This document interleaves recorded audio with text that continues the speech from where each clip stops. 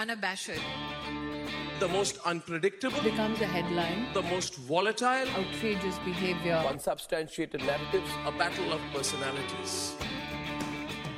Welcome to Grand Tamasha, a co-production of the Carnegie Endowment for International Peace and the Hindustan Times. I'm your host, Milan Vaishnav. The Newlyweds, Rearranging Marriage in Modern India is a moving account of love and romance in contemporary India. The book's author, Mansi Choksi, follows three couples across the heartland of India as they navigate boundaries of caste, class, religion, and traditional gender norms. What follows is a tale of romance, endurance, violence, and occasionally heartbreak. The Newlyweds does what most social science texts simply cannot. It brings us into the private lives of young people in love in India. To talk about the book and the broader lessons it holds, Mansi joins me on the show from Dubai. Her writing has appeared in Harper's, the New York Times, the New Yorker, National Geographic, Slate, The Atlantic. I'm very excited to welcome her to the show for the very first time. Mansi, congrats on the book. Thanks for having me. So, you have this very evocative line at the start of the book, and maybe this is a good place to start.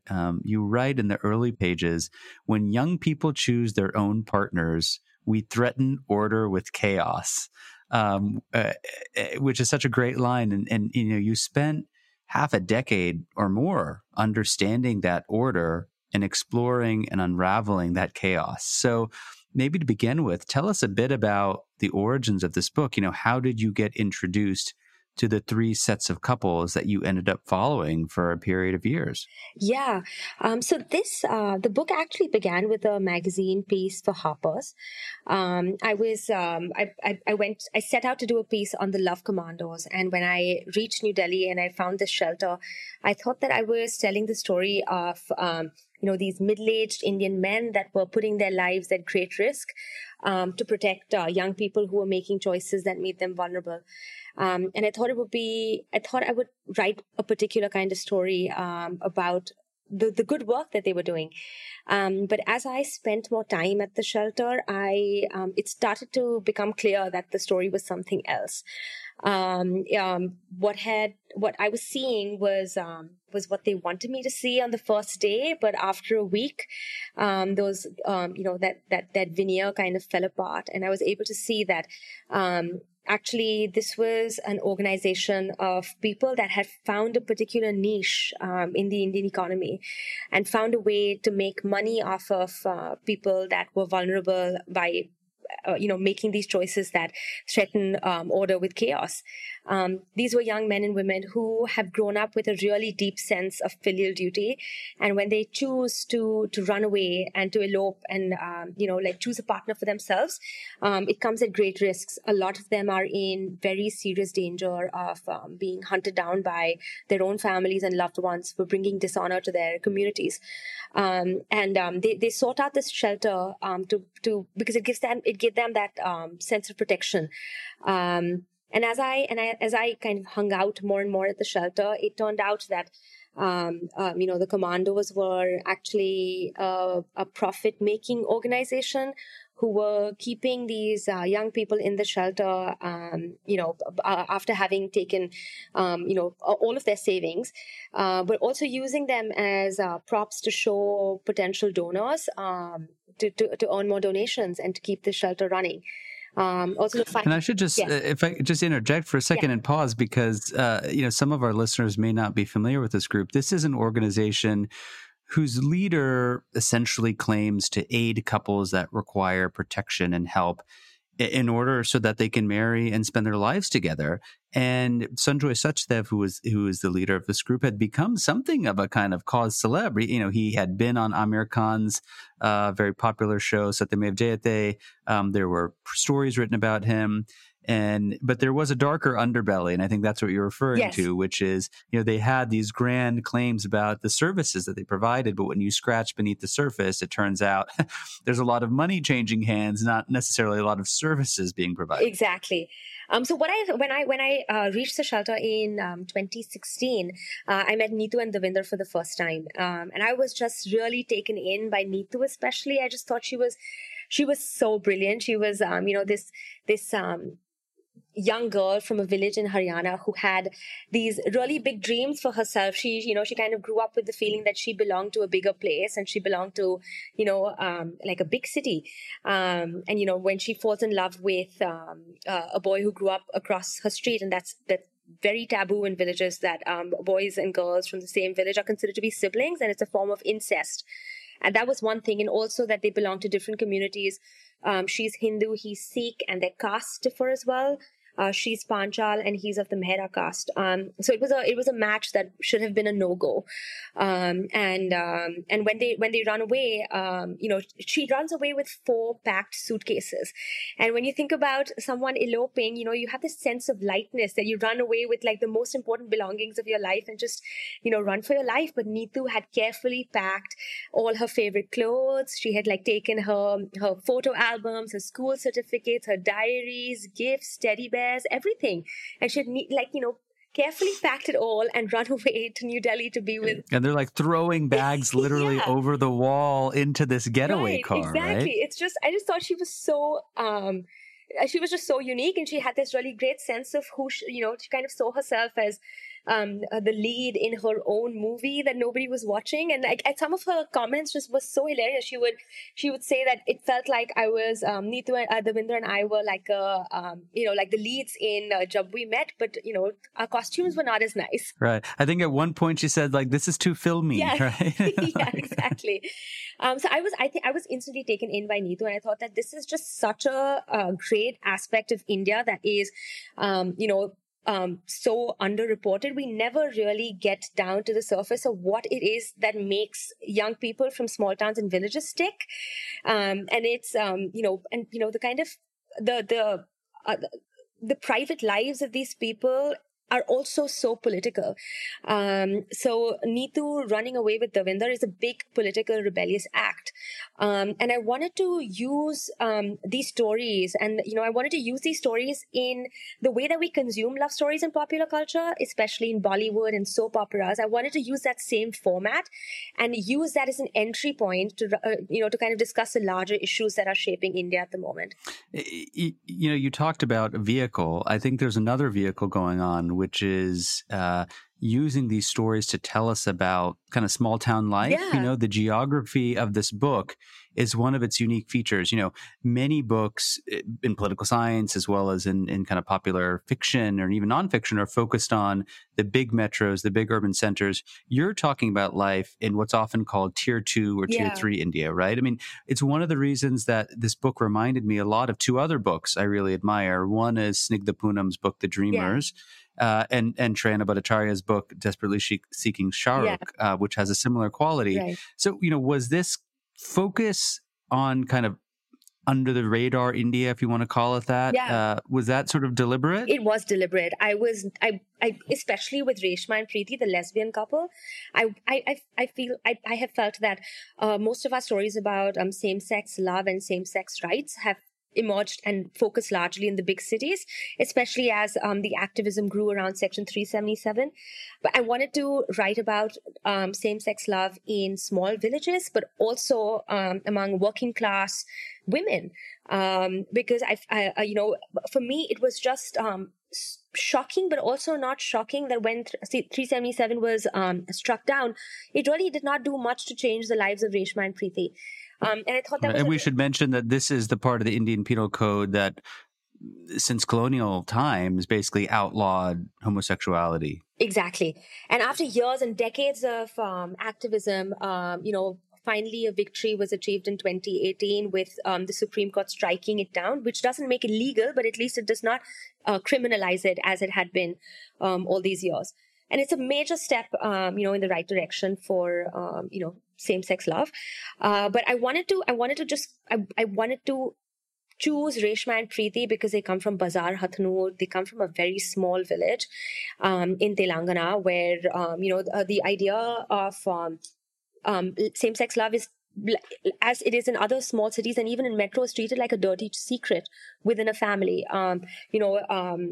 The consequences of choosing a woman to love are are very dangerous. It can alienate you from your family, but can also just kind of like lead you into a path of complete social ostracization and isolation. So it was a very brave deal that they had done this. You know, obviously, at some meta level, this book is a commentary on marriage in Indian society, although it's a commentary on a great many things. You write early on in the book that, and I want to quote here, marriage has a special place in Indian society. In many ways, it is the only intended outcome of growing up, right? Which I think will resonate with anyone who's listening to this who's of Indian origin. But for our listeners who are not Indian, who may not be steeped in the cultural context, tell us a bit about the kind of sociology of marriage, right? Like, what is it like? I mean, what are the pressures? What is the sort of experience like of being somebody who's on the cusp of that marriageable age? Yeah, I think this kind of boils down to the fact that we derive our identity from a lot of groups that we belong to as Indians. We see ourselves as, belonging to our religion, caste, subclass, class, language, district. There's so many various identities that make us who we are, and marriage especially has a particular role in strengthening those hierarchies. There's such a great emphasis on marriage in Indian society because it is a way to cement the hierarchies and keep the power order the way that it has been over several centuries.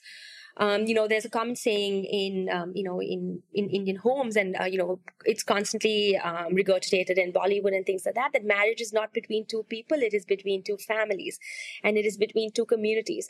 So to think of marriage as a choice is often thought of as selfish, and is often thought of as something that is rebellious. To choose your own partner, you're essentially going against the grain of tradition that has kept these power hierarchies in place. And that's why I think sociologically that is that is where it derives its meaning from. I want to focus on the three sets of couples for a bit. You sort of alluded to them already, without spoiling the plot too much for listeners, because I would like for them, I'm sure you would like for them to pick up the book. But let's start with Neetu and Davinder, who you introduced briefly. And you write that their match really should have been unthinkable, right? Now, you talked about how this is a match between people of different castes. It's a match of people who come from different communities. She is Hindu and he is Sikh. I think some people would say, well, how distant is that really, right? In India, I mean, this is more common, but at a very, very local level, there was an intense sort of blowback. Tell us a little bit about the taboo nature of their coming together. So when I went in, growing up in Bombay, when I first met them, I thought the main issue was caste. But as I spent more time with them and I understood, the real issue was actually the fact that they came from the same village. The part of Haryana that they come from, girls and boys of the same village are considered to be siblings. So it's a form of incest in the eyes of elders, of village elders, that a boy and a girl from the same village who should see each other as brother and sister are having romantic feelings for each other. That's not the problem number one. Problem number two is the fact that Neetu's father is, a pretty wealthy man who, owns a bunch of land in the village, runs a firewood shop that does pretty successfully, and has a son that is a Marine. So these three things put him at a status higher than Davinder's father, who drives freight trucks most of his life, and had moved to farming when the elopement happened. So he's considered a pretty ordinary member of society in Kakheri, the village that they came from. And third is the issue that they come from not only different religions, but also different castes. So I think the main issue was class, to be honest, and it was the village taboo of the fact that they were the fact that they grew up in the same village. So that was, that was, and as I, when they run away, there is a big violent blowout that happens. Neetu's father just cannot handle the fact that, he's almost crazed by rage, at the thought of his daughter running away with, a Sikh who's a neighbor. When they try to, track them down, and they reach the police station. They take Devinder's father, they kidnap him and take him to the police station to turn him in and ask, kind of get the police to take action. And by then they learned that the Love Commandos had already informed the police about that they were taking shelter with the Love Commandos in Delhi. And he's kind of really thrown off that how is this possible? But constantly throughout this narrative, they meet with police officials that hold the same views that they have, even if by law they're expected to protect the rights of these young people. A lot of them privately sympathize with the parents who are aggrieved that their children have run away against tradition. That was a really fascinating thing. So privately, the police officer really wants to help find them, but he can't do anything officially because, the law says that people that are, major by law are allowed to be together, and there's nothing that can separate them. So it's very confusing for Neetu's parents, for instance. And then, of course, there is this scepter of violence that kind of looms over all these stories. With Neetu and Devinder, there is a actual violent fallout. Devinder's mother is physically assaulted by Neetu's relatives. She's almost left to die in the village square. Nobody comes forward to help her. Their house is destroyed. All their valuables are stolen. And most importantly, they're unable to go back and live in that home or find a buyer for that home. Nobody is willing to buy that property, which has kind of been tainted as a site of community feud. It's a really tragic sort of fallout because this young couple's actions are essentially have changed and transformed the lives of their parents. And this was really interesting because it sort of brings the news, right? And it's sort of like one of those Law and Order episodes, right? Ripped from the headlines, right? I mean, we hear about people like Yogi Adityanath, people in the Bajrang Dal, parts of the song talking about love jihad, and it sounds like this outlandish conspiracy theory.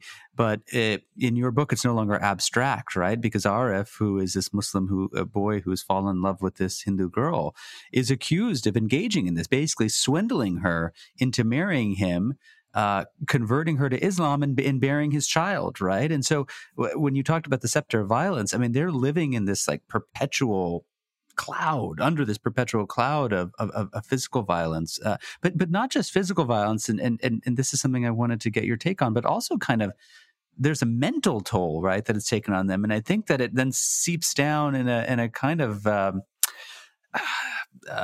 negative way into their own relationship. Absolutely. Arif, when I first met him, he was this young man full of dreams for himself. All he wanted was to be a police officer and kind of make a name for himself and, be the only guy from Basmat who returns with like a white collar job or, like a government naukri. That was the aim that he had for his life. And when he sees that, he's being accused of love jihad by the Bajrang Dal, and the fact that there is a police missing complaint against Monica and he might be arrested in that case, all he can think of is, this is going to checkmate my dreams. I haven't done this. We've run away together. We've done everything in the cleanest way possible, and now there is this possibility that I may never be able to be a police officer. He constantly keeps telling her, have you ever heard of a police officer who has a police case against him? And it's a really sad, thing to witness that, his realization and his recalibration with the fact that he's a Muslim man in an India where, this is a religious liability, like it's a liability of an identity for him at that point. It's heartbreaking to see a young person who, was proud and, wanting to work hard and, kind of bought into that myth of meritocracy and that if you work hard enough or if you try hard enough, you'll make it. But then something comes and just kind of takes it all away from him. Hey, Grant Tamasha fans. If you're looking for the latest insight into U.S. foreign policy, my colleague Aaron David Miller hosts former secretaries of state, U.S. ambassadors, White House officials, and the leading journalists on his podcast, Carnegie Connects. Go check out Carnegie Connects wherever you get your podcasts. Now, back to the show. Yeah, I mean, at one point he's complaining to a friend about his romantic woes, right? Yes, And he has this line, which is pretty incredible. He says, "History is witness that Hindus and Muslims cannot be together. If we are snakes, they are mongooses," right? So it's like apples and oranges that shouldn't mix. right. You talk about this scenario in Nagpur, right, which is, of course, is the home of the Sangh Parivar, it's the home of the RSS, which is the sort of mothership of the BJP. And you narrate these scenes where every Valentine's Day there is a procession of these sword-wielding fighters of the Bajrang Dal who pass through the city, alerting Hindu families to the danger of prospective kind of, Muslim boys lurking outside of hostels and colleges, with the aim, allegedly, of seducing Hindu women. This sort of intimidation wasn't just a Valentine's Day procession, though. I mean, in your narrative, I mean, this is sort of something that's almost in the air, isn't it? I mean, it's palpable. Yeah, absolutely. You really do feel it. For instance, after they had run away, and I was on a reporting trip to meet and spend time with Arif's aunt Akida, who was assaulted by who was ambushed by the Bajrang Dal the night of their elopement, and I was just spending time in that neighborhood to get a sense of what it was like, and later that evening I asked Arif's cousin to take me to Monica's neighborhood, and she was like, I'm a Muslim girl. You expect me to go to Resham Bagh? And it was just, she was like, I can go across the street where I have tuitions, but I can't go into Resham Bagh, or I would have to be entirely covered because I don't want anybody to know that, I'm a girl from Hassan Bagh, the Muslim stronghold, who's going into Resham Bagh. They will wonder what I'm doing here. So yeah, as you said, it's a very real, palpable fear that almost lingers in the air. This idea, like even Arif talks about when he would go to meet Monica, or they would not even meet. He would just want to sort of like catch a glimpse of her as she went about her day. And he worried that that people would. He worried that someone would grab his collar and ask him what the hell he was doing in this neighborhood. It was just. It was a fear that he had to manage whenever he went to see her. I want to sort of talk about the third couple, which is Preeti and Reshma. These are two women who live near the Maharashtra-Telangana border and are distant relatives, actually. And they had to pretend to live as sisters, essentially, to protect themselves from the sort of homophobic legal system. And you mentioned just a few minutes ago that in 2018, the Supreme Court of India struck down Section 377 of the Indian Penal Code, paving the way for same-sex relations. But you also said that you may have had a legal change on the books, but social change is still lagging behind. And I'm wondering if you could talk a little bit about that sort of delta between the two. Yeah. So Preeti and Reshma are working class women that come from a part of the country where they don't have access, or they did not have access to communities that provide queer support. So they did not have the vocabulary to explain their love for each other. They did not use words like gay, lesbian, same-sex love. The way that they expressed love to each other were borrowed from Hindi films and movies, and actually Telugu films. It's the same sort of idea that I love you, I will die for you, I want to marry you. These ideas of love and partnership is how they frame their love for each other. When they decide to be together, they're actually cross cousins, and the part of Telangana they come from, it's a pretty cherished observance that the cross cousins mean that they're the father and the father's. Okay, there's a man, his sister, and their children can marry, but not the father's brother. It's okay. It's complicated, but I'm sure there's a easier way to explain it. I'm just not doing a good job of this. But it's a kind of cross cousin marriage. So it's not unusual for them. So if it were Reshma's brother and Preeti would have happily been approved for marriage in that family. The problem was that they were the same sex. When they run away, they decide that that Reshma has come from an abusive marriage in the past. She was in a marriage with a man. It was an abusive marriage. She runs away. That ends in a divorce. And now she's kind of free and open about her sexuality. And she decides that she's going to live, life on her own terms. Preeti, on the other hand, is younger. This is her first real relationship. And when they run away together, they move to Shirdi because they're both believers in Sai Baba. And they find a job working as room service staff in a hotel. They spend time together, and they have, they're very much in love, and, they're really, kind of enjoying their relationship together. But in the private sphere outside, they're both aware that it's a taboo to say that they're in a relationship, and also that it's something that a lot of people will not understand. So they find it easier to just tell landlords and their employers that they're sisters. And that's something that they're okay with for a little bit, until Preeti starts to feel that, I need to have the legitimacy of societal approval to really feel like I'm in a marriage. But yes, also in terms of the political and, the divide between the political and private lives of these people. When Section 377 was struck down in Delhi, I was in touch with Reshma and Preeti, and they had no idea that this law had been passed. It was not even a blip that had shown up in, as a push notification on their phones. It was not something that they knew to celebrate or to mourn. They were just so far removed from the big changes happening for people like them that it just felt like a very distant idea to them. Almost like an abstract shift as opposed to an on the ground shift. I mean, one of the things that I wanted to ask you about was this idea of love marriage, right? Because you have these conversations all the time. Was it a love marriage? Was it an arranged marriage? And there's now all these different gradations of being between love and arranged, right? So at one point, Dewinder, I think he's texting a friend, and he says, love marriage equals destroy life of everyone who belongs to you, right? Which is this really sort of bleak statement.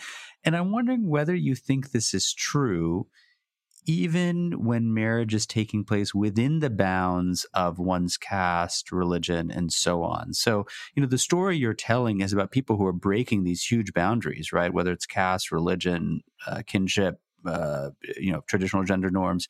But if you put that aside, do you see signs that, kind of marrying the person who you love, who you chose, is still a sort of radical concept in society? Yeah, I actually, I don't think so. I feel that, Dewinder especially had fallen into the trap of the, like the cliche of,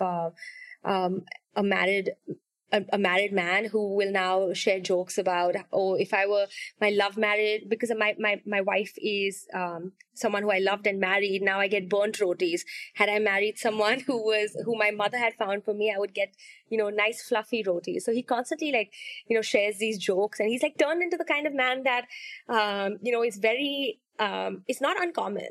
He sounds like an uncle. He kind of sounds like a standard issue uncle. He's turned into a married uncle.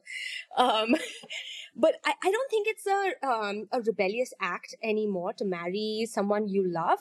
But there is, I would say, a certain peace that a lot of people choose in going with the partners that they are assigned. It's almost like a peace in defeat. Whatever you get is now a bonus. So, whenever there's an element of love involved, there's always that idea of self-doubt that, it turned out this way because, I chose what I wanted. Had I gone ahead with the match my family chose for me, they would not, because this would not have happened because they've done it for so many years. That's how happy marriages have lasted for all these generations. So I think it's this idea of, self-doubt that comes in when love is involved. I was struck by, you're talking about three pretty daring couples, right? They made pretty bold choices under pretty difficult circumstances. But it's interesting that despite the fact they were so bold and daring, they were also really constrained in their own private lives, even after they escaped from home, right?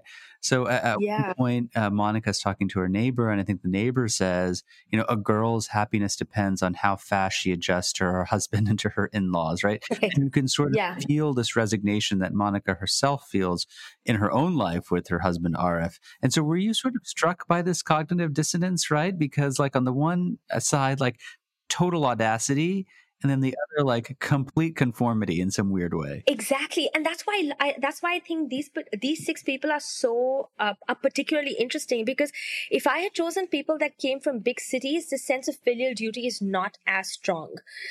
These are I write somewhere in the book that these are exactly the kind of young people that are raised to resist the urge of defying tradition.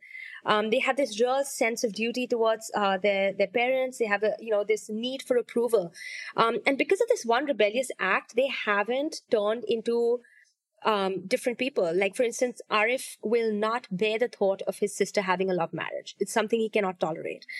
Even when Neetu is dating Davinder, she keeps these, she fasts every Monday, praying that, Lord Shiva will turn him into her husband, because that would give her the legitimacy in her eyes that I'm not somebody's girlfriend, I'm somebody's respectable wife. And yeah, this constantly showed up, this cognitive dissonance that you talked about, where you expect them to have pretty open-minded views about even aspects related to this big rebellious move that they made, but that's not often the case. And that's what I found interesting, because this one rebellious act has changed your life, but you are still shaped by the same biases that you were trying to defy when you chose to do this rebellious thing. You have to make space in your day-to-day life for that rebellious act to coexist with these biases, because it's not as if Monica now believes that that it's that she has favorable views towards Muslims. That's not true at all. She still thinks that Hindu and upper class Hindus are a special breed.